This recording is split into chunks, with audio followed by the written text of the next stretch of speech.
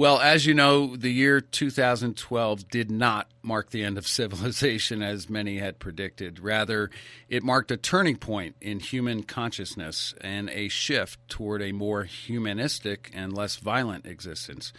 But with America at the leading edge of the world influence, the big fear we are facing today is whether America, and by extension mankind, is reaching a tipping point of its existence. Hi, this is Greg Grasso, and welcome to Chapter 1. So, are we headed to an inevitable doomsday scenario? I'm here today with William Gladstone, renowned author, publisher, and cultural anthropologist. Hi, Bill. How are you? Excellent. Wonderful to be on your show. Well, thank you, sir. Good to talk to you. You have a new book, The Power of 12, which was released this month actually. Yes, just right? a couple of weeks ago. Fantastic. It's a novel of the ancient and present legends of the power and wisdom behind the scenes and behind the headlines that affect today's world events. So would you give our audience a snapshot of The Power of 12?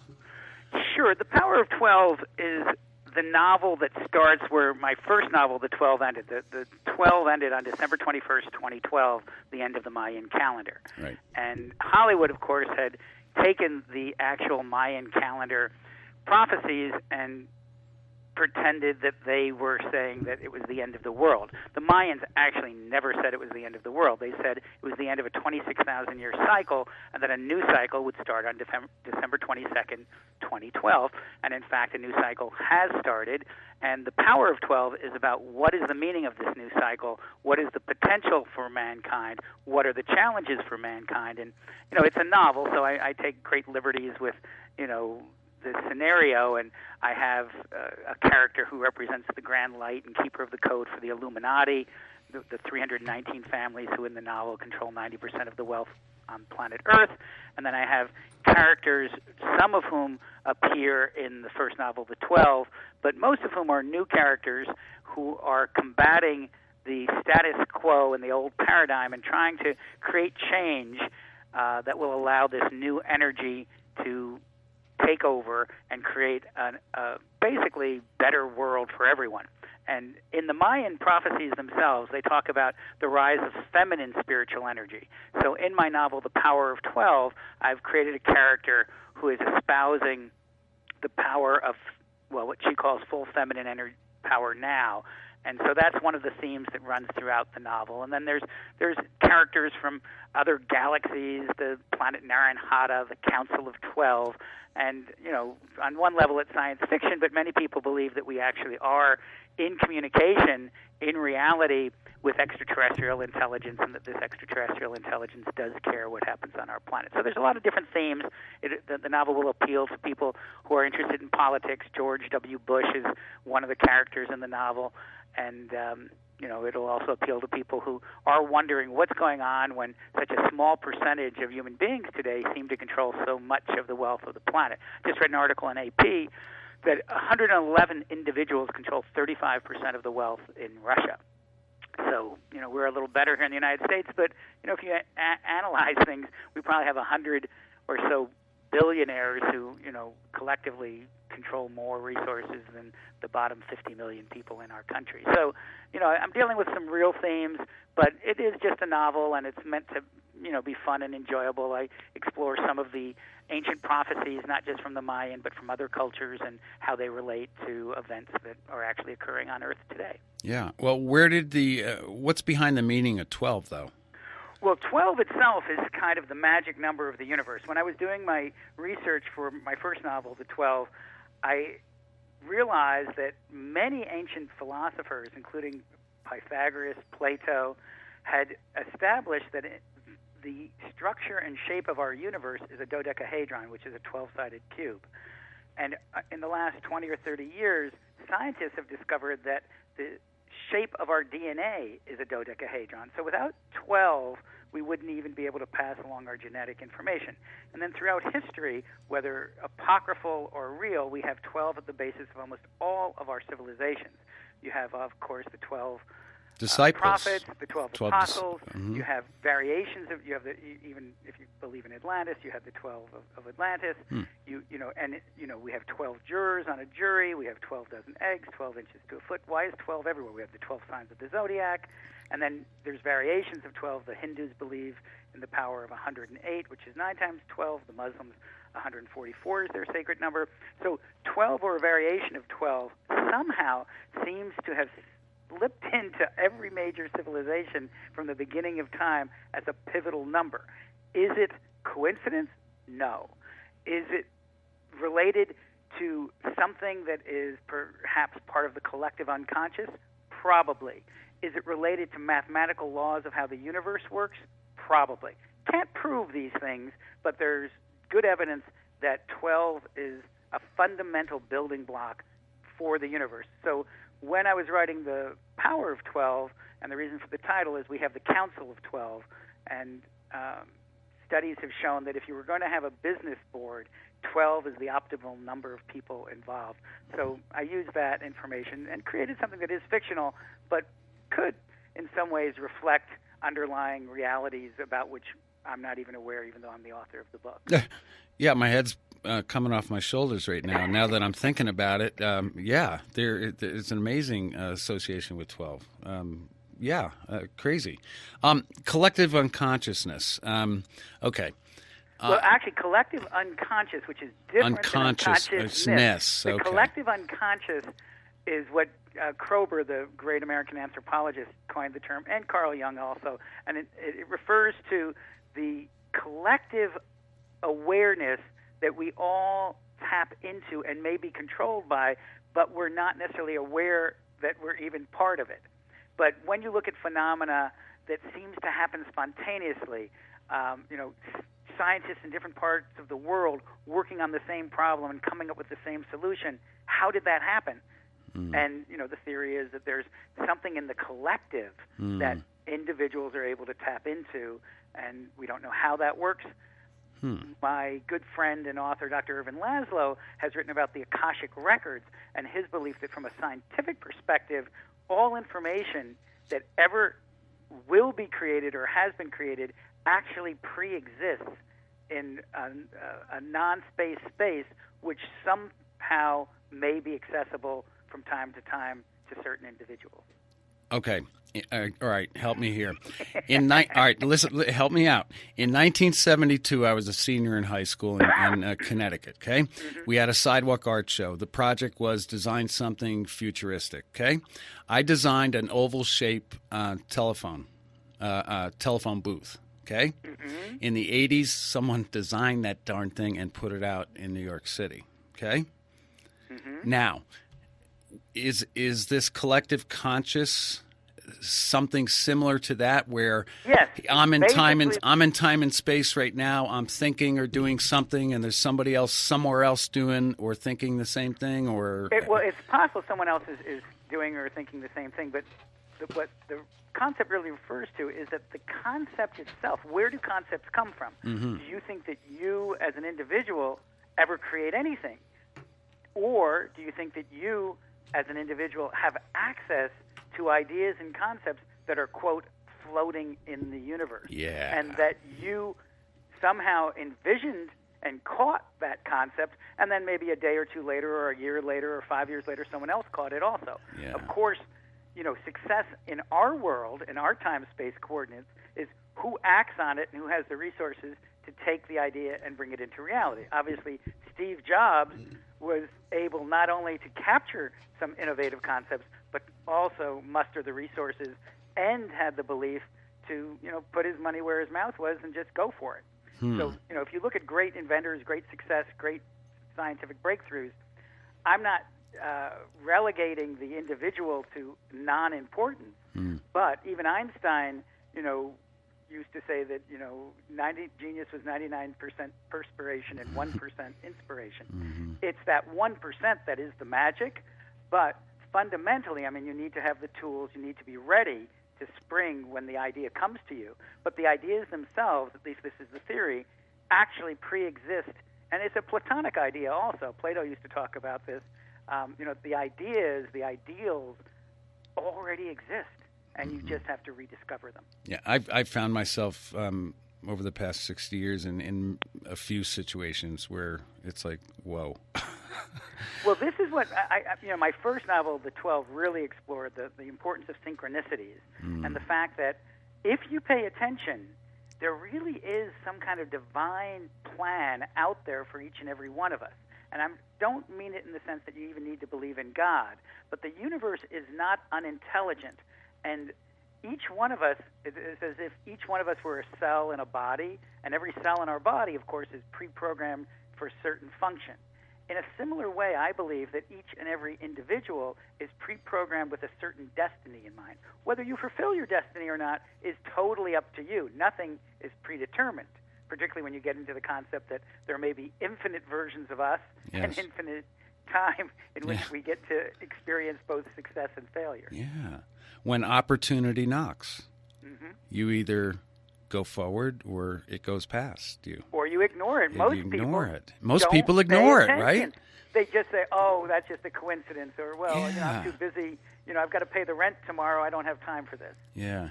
Wow. So, yeah, now I'm getting it a little bit. Okay. All right. In your book, The Power of 12, you talk about 0 point. Can you explain that a little bit? Yeah, the 0 point is a concept that I learned from Dr. Irvin Laszlo, and it refers to the idea that, and this comes pretty much from quantum physics that we're discovering, that the metaphor that the string theorists use is, think of our daily reality as the surface of a pond, but the real reality is the water underneath the pond. We're totally experiencing sort of the movements of that deeper reality, but not even aware of the deeper reality.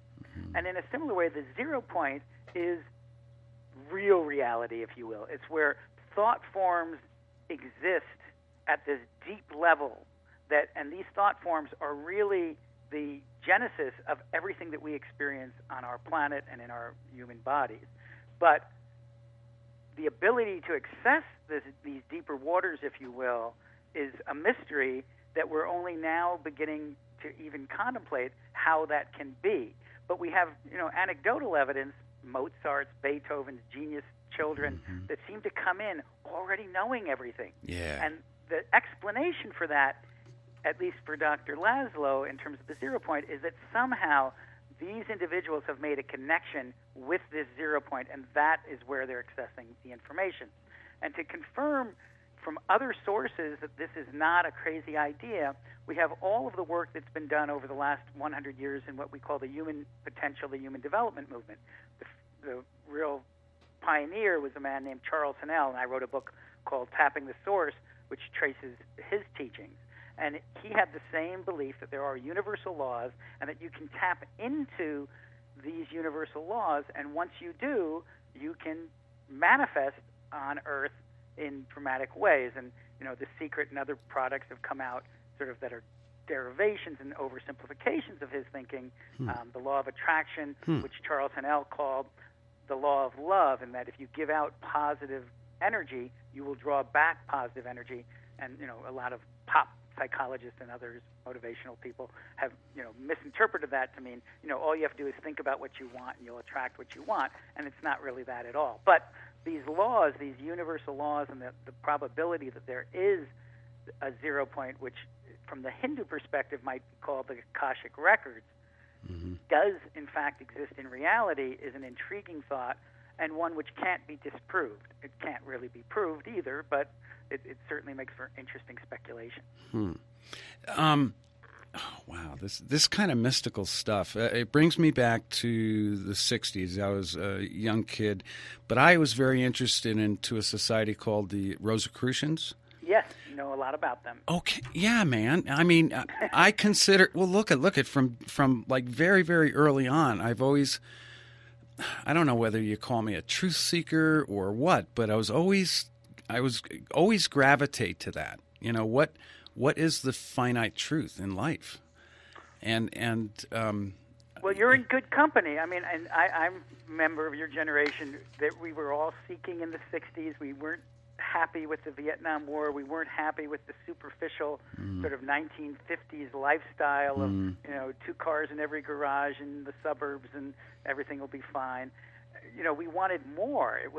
Okay, we had overcome a war as a nation. We had gotten to the point of survival was not a day-to-day challenge. But survival alone is not what being a human being is about. It's about opportunities to create challenges, to create beauty, to create a better world, if you will. Yeah. And, we all were sort of, not all, but many of us were taken with the idea of, we want the world, and we want it now, and we want to see a lot of change. Of course, some of us drifted off into the drug culture and had psychedelic experiences. I actually did not participate in the psychedelics, but I did have out-of-body experiences and other extraordinary experiences that came really without me seeking them. I had a near-death experience when I was very young. I incorporate that experience into the first novel, The 12. And I totally agree with you that that 60s generation was on a mission, and that many of the insights that were being retained by societies like the Rosicrucians and the Theosophists and Eastern yogic gurus was coming up for Westerners at that time. And, the whole growth of yoga and other, Eastern modalities of thinking is now part of our Western culture, and I think that we have assimilated some of this thinking. But it's making, I would say, a big return at this specific moment, because this kind of energy and this kind of thinking is really what is needed at this critical moment on our planet. We need to integrate Eastern and Western thinking together. We have our great technology, our economic machine, but without mitigating not just the ecological, but the psychological violence, really, of our consumer society with a more spiritually focused society and thought, we really are on the brink of destruction. So that's why I think there's so much interest in the Mayan calendar and doomsday theories, because it's up to us as human beings to determine which future we're going to experience. And that's the main thing of the Power of 12. There's a choice given in the novel. We can choose, material, GMO, efficiency, more money, more material goods, or we can choose a more equitable distribution of wealth and focusing on the joy that comes from creativity and aesthetics, if you will, and other what traditionally have been considered feminine ideals rather than just masculine. And it has nothing really to do with whether you're a man or a woman. But we are in a moment of tremendous change and tremendous opportunity, and as the Chinese curse used to say, may you live in interesting times. These are indeed interesting times. Maybe Hillary will become the first woman president in 2016. Maybe it's her time. But let me warn you, it's not the body. There are probably men out there who incorporate more of what I would call feminine values than Hillary. Yes. So I don't see her as the savior necessarily. But I just had to throw that out. But it is an interesting phenomena that not just Hillary, but many women in the last 20 to 30 years have risen to positions of power that would never have been possible even 50, 60 years ago. Absolutely. So we are experiencing the change, and it is important that women as a sexual identity do actually be the ones that at least share this change. It's very unlikely that men alone will incorporate these new feminine values. So I don't want to make light of the contributions of Hillary and other women who in some cases have had to make certain compromises with masculine paradigm, but do have positions of great importance in our world today. Yes, I see that.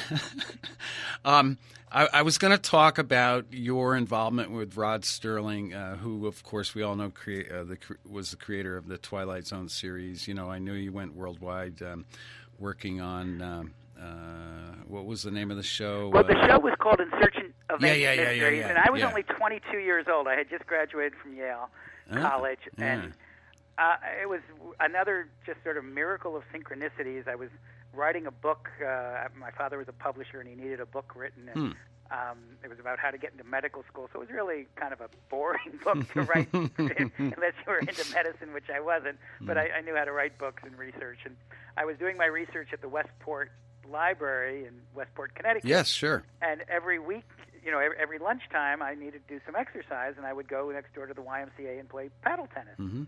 And one of the people I ended up playing paddle tennis with was a man named Fred Warshawski, who was the producer for the In Search of Ancient Mysteries documentary. I didn't know that at the time I played with him the first 7 or 8 times, and he found out a little more about me. We became friends. He says, "Hey, you have the perfect background. You should be the researcher for this In Search of Ancient Mysteries. I need someone who knows something about archaeology." And I had studied at Yale, and I knew a lot about how to do research, so I was the researcher. And then when I finished the research, Fred came to me and said, "Hey, you've chosen a lot of places in South America, and I don't know if you chose it because you want a job, but you're also fluent in Spanish, and we need somebody. You want to sign up to be the production coordinator?" I said, "Absolutely."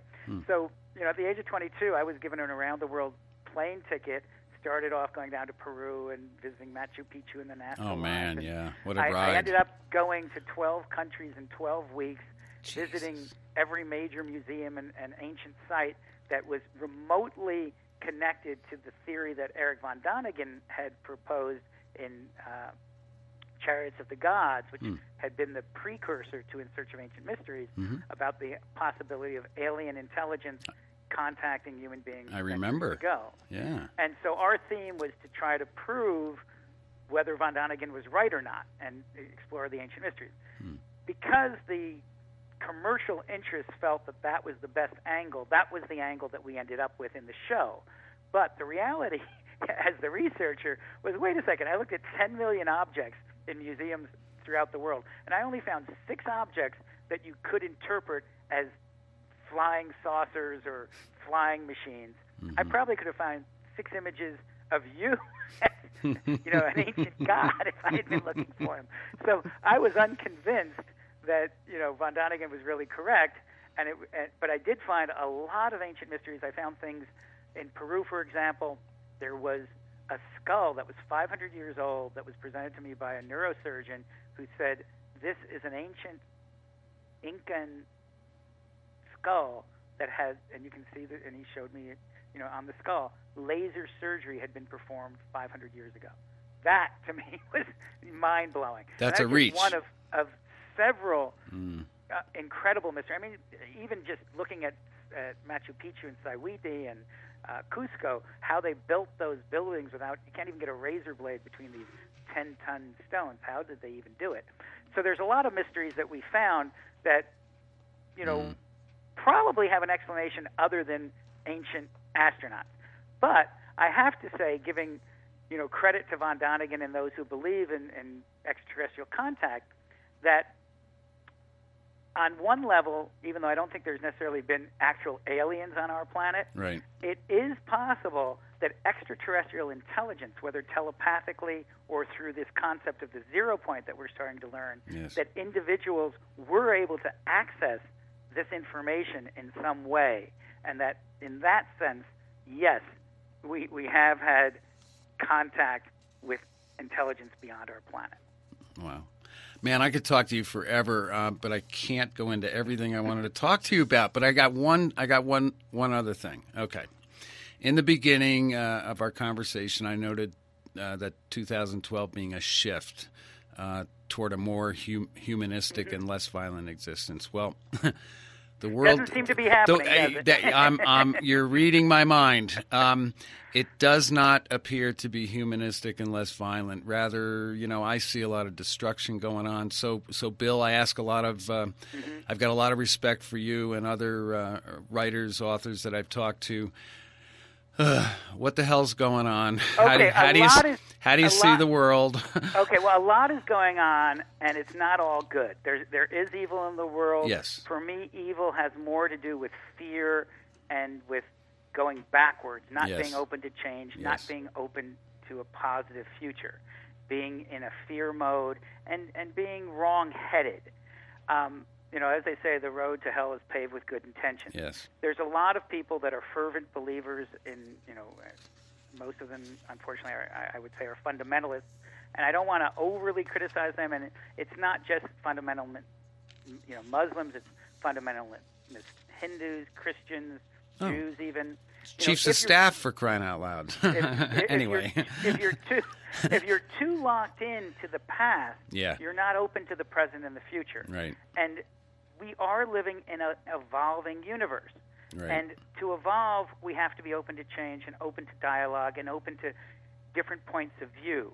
Right. Insofar as these new energies are entering our planet, those who resist them are feeling even more threatened. Yes. Because they are threatened. Yes. And so I think some of the violence that we're observing, it's sort of like when a fever breaks, it's worse just before it breaks. So I think some of the violence that we're seeing is that. At least I hope that it is. There's no guarantee, of course, but I would not look at the violence that we're experiencing as a sign that the new energy is not also here. Right. I've always thought that you got to hit rock bottom before you start to pull yourself up. You know, it's almost like a healing process that we may be evolving into. I think you're exactly right. People will ignore a problem if it's just a minor pain. But when it becomes life-threatening, you start paying attention. And that's true with, take someone who's overeating. They can overeat, I've got an extra 20 pounds. But they go and see their doctor, and the doctor says, well, guess what? You continue this, you're going to be dead in 6 months. There's going to be change.